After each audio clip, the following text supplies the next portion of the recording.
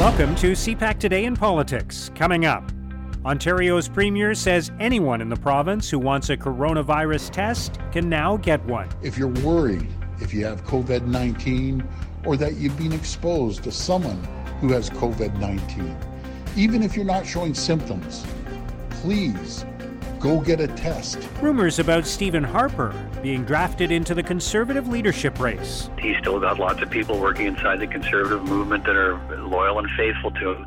I'm not sure you'd start it with a riding association president in Pontiac, Quebec. I think maybe you'd start it with a big name Conservative saying, look, it's time to stop what we're doing and let's see if Stephen Harper wants to come back. And what can we expect in the House of Commons during what was supposed to be the final month of the spring session of Parliament? Instead of being open with Canadians, the government is shutting down questions they don't like or don't want to answer. That is all wrong. And all of these issues underscore why Parliament must resume on Monday. It's Monday, May 25th. I'm Mark Sutcliffe. Let's get right to the top political stories this morning. I'm joined by Peter Van Dusen, CPAC's executive producer. Peter, thank you for joining us. Hi, Mark. Good to talk to you again. Let's talk about where we go from here as a new week begins. There is a lot of talk of the risk of a second wave of the coronavirus because there are people who are returning to normal on a couple of levels. First of all, in many parts of the country, we had great weather on the weekend, and that sent people out again, as they have done on recent weekends, to enjoy the weather. And there are people complaining to do their best to try and precipitate the second wave. So it would seem in some cases, yeah. So there's that going on, and then of course there are more institutional milestones that are happening. Businesses reopening, some stores reopening, that sort of thing going on.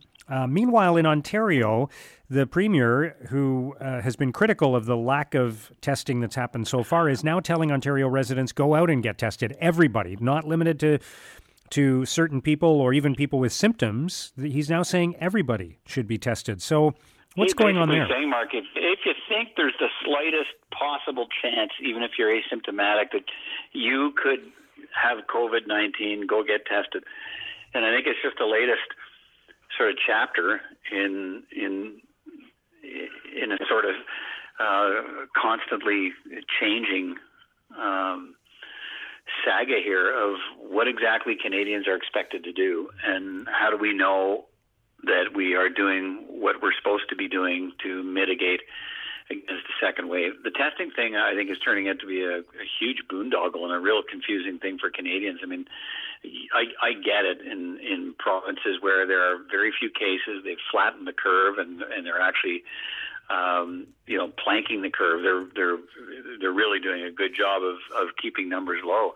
And yet, you look at a place like Ontario, where the case numbers are still pretty high, and they've gone from a different testing regimen almost every week. First it was, only these people will get tested. Then it was these people plus these people, and now it's those people. And last week, Doug Ford was talking about testing truckers, talking about testing.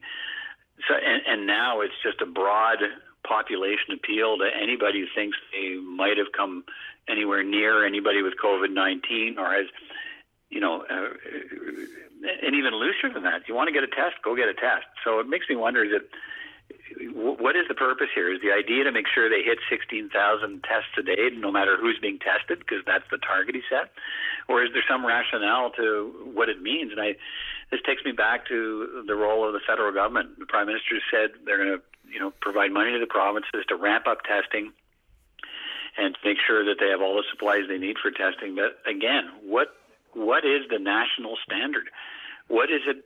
Who is it that should be tested? Where are we going to find them? What are we doing to make sure that we have some way of discovering when the next wave is going to hit? Because right now it just seems to be a crapshoot. Provinces are doing what they want, and now in Ontario it's just, hey, anybody, please, please, please, please come and get a test. Why? And what does it mean? And who is he talking to? Is that me? Do I get up tomorrow and go get a test, even though I have no signs, no symptoms? What are we supposed to think? And that's where we are. All right. And what about how prepared governments are for a second wave, and if it starts to happen a little bit more because there is more activity right now? Yeah, well, there's certainly more activity. The weather keeps getting nicer. People, and we're seeing these, as you touched on, these images of people just ignoring the distancing rules and putting each other at peril and putting the rest of us at peril by not following the rules. So I guess how ready are we for the next wave? Again, it comes back to what are we doing to make sure we can find out when the next wave hits, and sort of that takes us back to the whole testing discussion. Maybe that's the way to do it. Maybe we, where are we going to end up? Like, are we going to end up 3 weeks from now? Everybody whose address ends in an even number, go get tested. It seems to me like there's no sort of rhyme and reason to how the testing is being done, and maybe that's where we're going to end up. Maybe we're going to end up with a system in all provinces that's far more random than people talked about. Because if we don't know exactly where this is, we don't know how to protect against it. And maybe there's some concern about doing that. If we start discovering it in places we didn't think to look, what does that say about the possibility of reopening the economy? That probably pushes everything back months. Yeah. All right, let's turn to the Conservative leadership race. And on the weekend, there was a story that one riding association president was floating the name of Stephen Harper, the former prime minister, as a potential candidate. Of course, there isn't room for another candidate in the field under the current rules right now. But just the fact that that's happening, I think, speaks to the unusual dynamics of this race right now. There are a lot of people who are on social media, and I know in other formats, lamenting the small field and the performance of the candidates in the leadership race so far. Does that, even if that rumor is just that, and it seems unlikely that Stephen Harper would want to get back into politics, or even that he could if he wanted to through this leadership race, does that not reflect on the quality of the race so far? Yeah, I think so. I think if certainly when you have a riding association president in the riding of Pontiac, which is typically it's usually a bellwether riding in federal elections, come out and say that. But I guess when I saw the story, I started to think to myself, okay, well, what's the purpose of this? This is one riding association president. Sort of, as you say, lamenting the race so far, and a kind of, gee, wouldn't it be great to stop the whole thing, start it all over, and let's draft Stephen Harper and get him back. But Conservatives had Stephen Harper. They lost an election with Stephen Harper. Does Stephen Harper want to come back? These are all big questions. If there was a movement to bring Stephen Harper back, and there was some talk that maybe Stephen Harper would be interested in that, and he's still got lots of people working inside the Conservative movement that are loyal and faithful to him, I'm not sure you'd start it with a riding association president in Pontiac, Quebec. I think maybe you'd start it with a big-name Conservative saying, look, it's time to stop what we're doing, and let's see if Stephen Harper wants to come back. Let's go back to the last time we had a winning government and a winning prime minister, and let's see if he's interested in coming back. But I don't know. It says a lot about the state of the race when nobody's happy with, or not nobody, but clearly there are people inside the Conservative Party that are not happy with the slate and the field, and wish they could have a do-over. Probably too late for them. All right, let's turn to what happens in Parliament in the days and weeks ahead. We've been wondering exactly what format the House of Commons will take going forward. What is the latest on that, and what can we expect in what was supposed to be the final month of the spring session of Parliament between now and the third week of June? Well, whatever the government was to come up with, Mark, it needed the support of one of the main opposition parties, and it looks like they've got it from the New Democrats. So today we'll hear some opposition from not everybody will be happy with it, and particularly the Conservatives won't like it, but I think the format we're going to end up with is 4 days a week, in-person / virtual sittings. It's not far off from what Conservatives had been asking for. They wanted a full, basically, Parliament to get back to business. It does, even in that format that's likely to be pushed through, whether at the last moment they can get unanimous consent, and that seems unlikely, but they'll get a majority vote, and that'll be the deal by the end of the day. And it'll be those 4 sittings a week, limited to, I think it's a small number of MPs, with other MPs from across the country brought in virtually. But it's still going to be for the most part, as they do this through the summer. 4 sittings, 2 in July, 2 in August. It's going to be largely the COVID committee, special committee of Parliament, so focused on COVID, although in the summertime, those twice-a-month meetings in the summer will be parliamentary sittings. They can focus on everything they wanted. For the Conservatives, I mean, the point they're making is that if you're not there, if it's not a real parliamentary session, you don't have the same orders that allow you to, private members' business to challenge certain things in the House. There's all kinds of things they don't get. But by the same token, if this is going to satisfy the majority in Parliament, they're going to move forward on this. This is what we're going to get. And I think for most Canadians watching, the story of the day and the story of the day tomorrow and the story of the day after that is going to be COVID-19. I'm not sure Canadians are upset that their parliamentarians would be focused on anything other than COVID-19 for the most part, although that's the argument the Conservatives have been making. And also they make the point that, look, why does it have to be all COVID related? There's lots of things we want to take this government to task. And I watch every one of these virtual sittings. I watch every one of the in-person sittings because, of course, they're on CPAC. And there has not been that tight a rein on the questioning.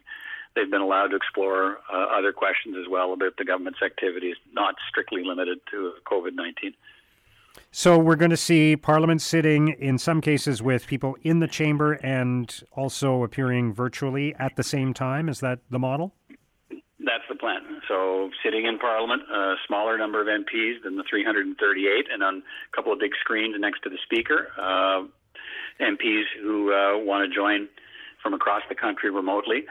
And this, when they ramp it up to 4 days a week, there'll be a little bit more of a test of functionality, and that's another concern the Conservatives have. They're worried about security and hacking and so on.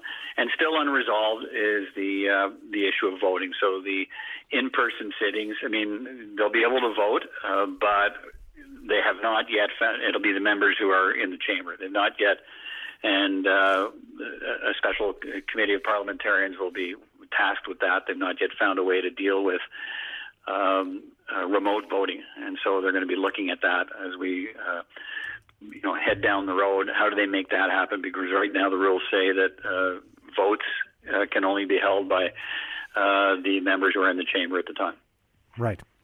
All right. We'll see what happens. Peter, thank you so much for joining us today. All right, Mark, take care. That's CPAC's Peter Van Dusen. Now, here's what political columnists and commentators are writing about today. In Maclean's, Philippe J. Fournier considers the case for a snap election. Fournier writes, "Is there a case to be made that Canadians ought to have the opportunity to vote on which party should lead them through the fiscal storm lurking over the horizon? Given strong approval numbers for the Liberals, the call of a fall-winter snap election could become too alluring to resist for the Prime Minister. And if, hypothetically, the Liberals face no other options than to increase taxes to pay for the emergency funds allocated left and right at the moment, one could safely bet the Liberals would prefer to secure a new mandate beforehand." In the Toronto Star, Jagdish Mann argues the pandemic's racist episodes reveal the other curve Canada still has to flatten. Mann writes, "Canadians of Chinese descent have increasingly become the target of hate crime with the spread of the coronavirus. It's fair to acknowledge that the very diverse Canada of today is a more pluralistic and open country than its 20th century version of head taxes, discriminatory immigration policies, voting laws, and residential schools. But this social virus has never completely been eradicated. It's a reminder that we still have work to do in flattening not one, but two curves." At CBC.ca, Mark Sakamoto argues we will need open minds to address ongoing problems at the other end of this crisis. Sakamoto writes, "We're all contemplating what a return to some version of our old lives is going to look like. The good news is that Canada doesn't have to do it alone. This pandemic has highlighted how our deeply interconnected world can be so vulnerable to a virus. However, it has also shown us that our knowledge and expertise and hope can be shared just as quickly. We can and are looking to other jurisdictions around the world where things have gone right, and we are learning from them." Now, here's what's coming up on Canada's political agenda. Both Ontario Premier Doug Ford and Quebec's François Legault can expect to face scrutiny at their daily coronavirus news conferences today. As CPAC's Martin Stringer reports, it's all related to where the pandemic is at in their two provinces as they continue opening up and loosening restrictions. Mark, it's no secret that Ontario and Quebec make up 80% of the COVID-19 cases in Canada and 85% of the deaths. And in both provinces, the trend of new cases hadn't gone down and in some cases was going up as they started to open up their economies and loosen up health restrictions. Last week was Ontario's first week of major opening up, but at the same time, Premier Ford had to fend off questions and concerns about the fact that for the past 5 days, the number of new cases has been on the increase. And for the past week, the province has been nowhere near reaching its goal for testing for the virus. In fact, the Premier, after having repeatedly admitted he's frustrated by the lack of progress on testing, publicly invited Ontarians on the weekend to get tested even if they only suspected they might have COVID-19. Couple that with the fact that in the province's largest city, Toronto, we saw television footage over the weekend of large crowds gathering and breaking social distancing rules. In Quebec, the number of deaths and new cases of COVID-19 remains stubbornly high. And this week marks the most risky stage of all in Canada, the reopening of many stores in the epicenter of the coronavirus crisis, downtown Montreal. So, Mark, it will be a day to watch in the provinces representing the lion's share of Canada's COVID-19 infection. Thanks, Martin. Also today, the Prime Minister will speak with the President of France and the Chancellor of Germany before a news conference with an update on the coronavirus situation. This afternoon, he will attend Question Period. And that's CPAC Today in Politics for Monday, May 25th. Tune into CPAC and CPAC.ca throughout the day today for continuing coverage of the coronavirus situation. Our podcast returns tomorrow morning. Have a great day.